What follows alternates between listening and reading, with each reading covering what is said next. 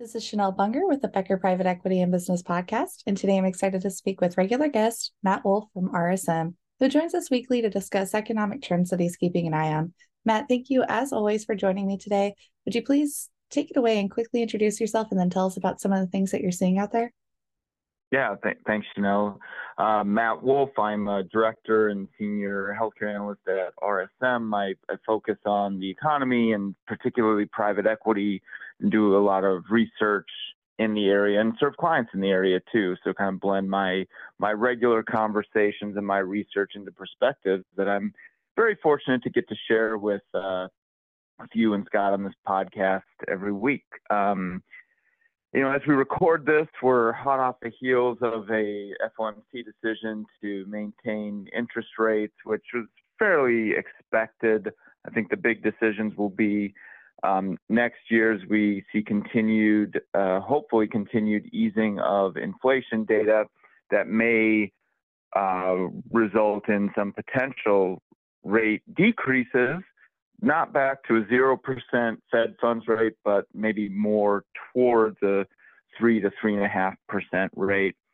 And I know a lot of private equity sponsors are breathing a sigh of relief as we see constant PIK or NAV fund financing trying to provide liquidity in the short term and hope that over the long term interest rates perhaps subside again, not back to where they were in the run up to the pandemic, but something a little easier for portfolio companies to manage as we try to boost revenue, boost margins, and like they say, timing is everything, right? So we're watching the sort of timing of the credit cycle within the private equity environment with respect to interest rates, but also on the other hand, looking forward to the funds reporting, right? So we're now entering the time of the year where funds are preparing not only last quarter's report, but then annual reports where they will be marking investments to market and communicating that information with their LPs. And what we typically see in the cycle is that there's a lag between private equity valuations and public equity valuations, right? So as public markets move, those private valuations move on some sort of a delay. It's somewhere between 6 and 18 months, kind of depending on the sector, size of the fund. There's a variety of factors that play into that. And we expect to see a lot, and again, they're generally private, except for some of the largest mega cap publicly traded private equity firms.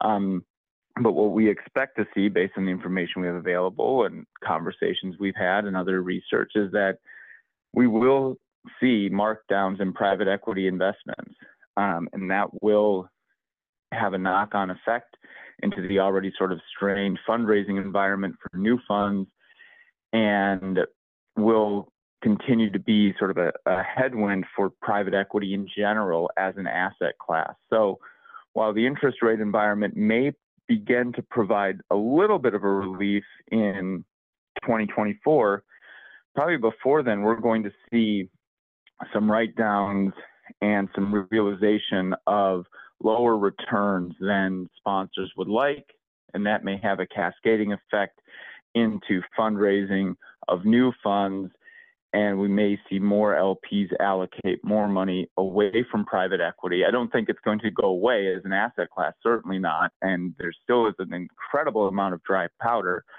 However, as we look out over the next 3 to 12 months, there are definitely some headwinds that remain for the asset class, not only in the interest rate environment side, but also on the fundraising side. And we'll be watching to see how that all shakes out really over the next 3 months or so.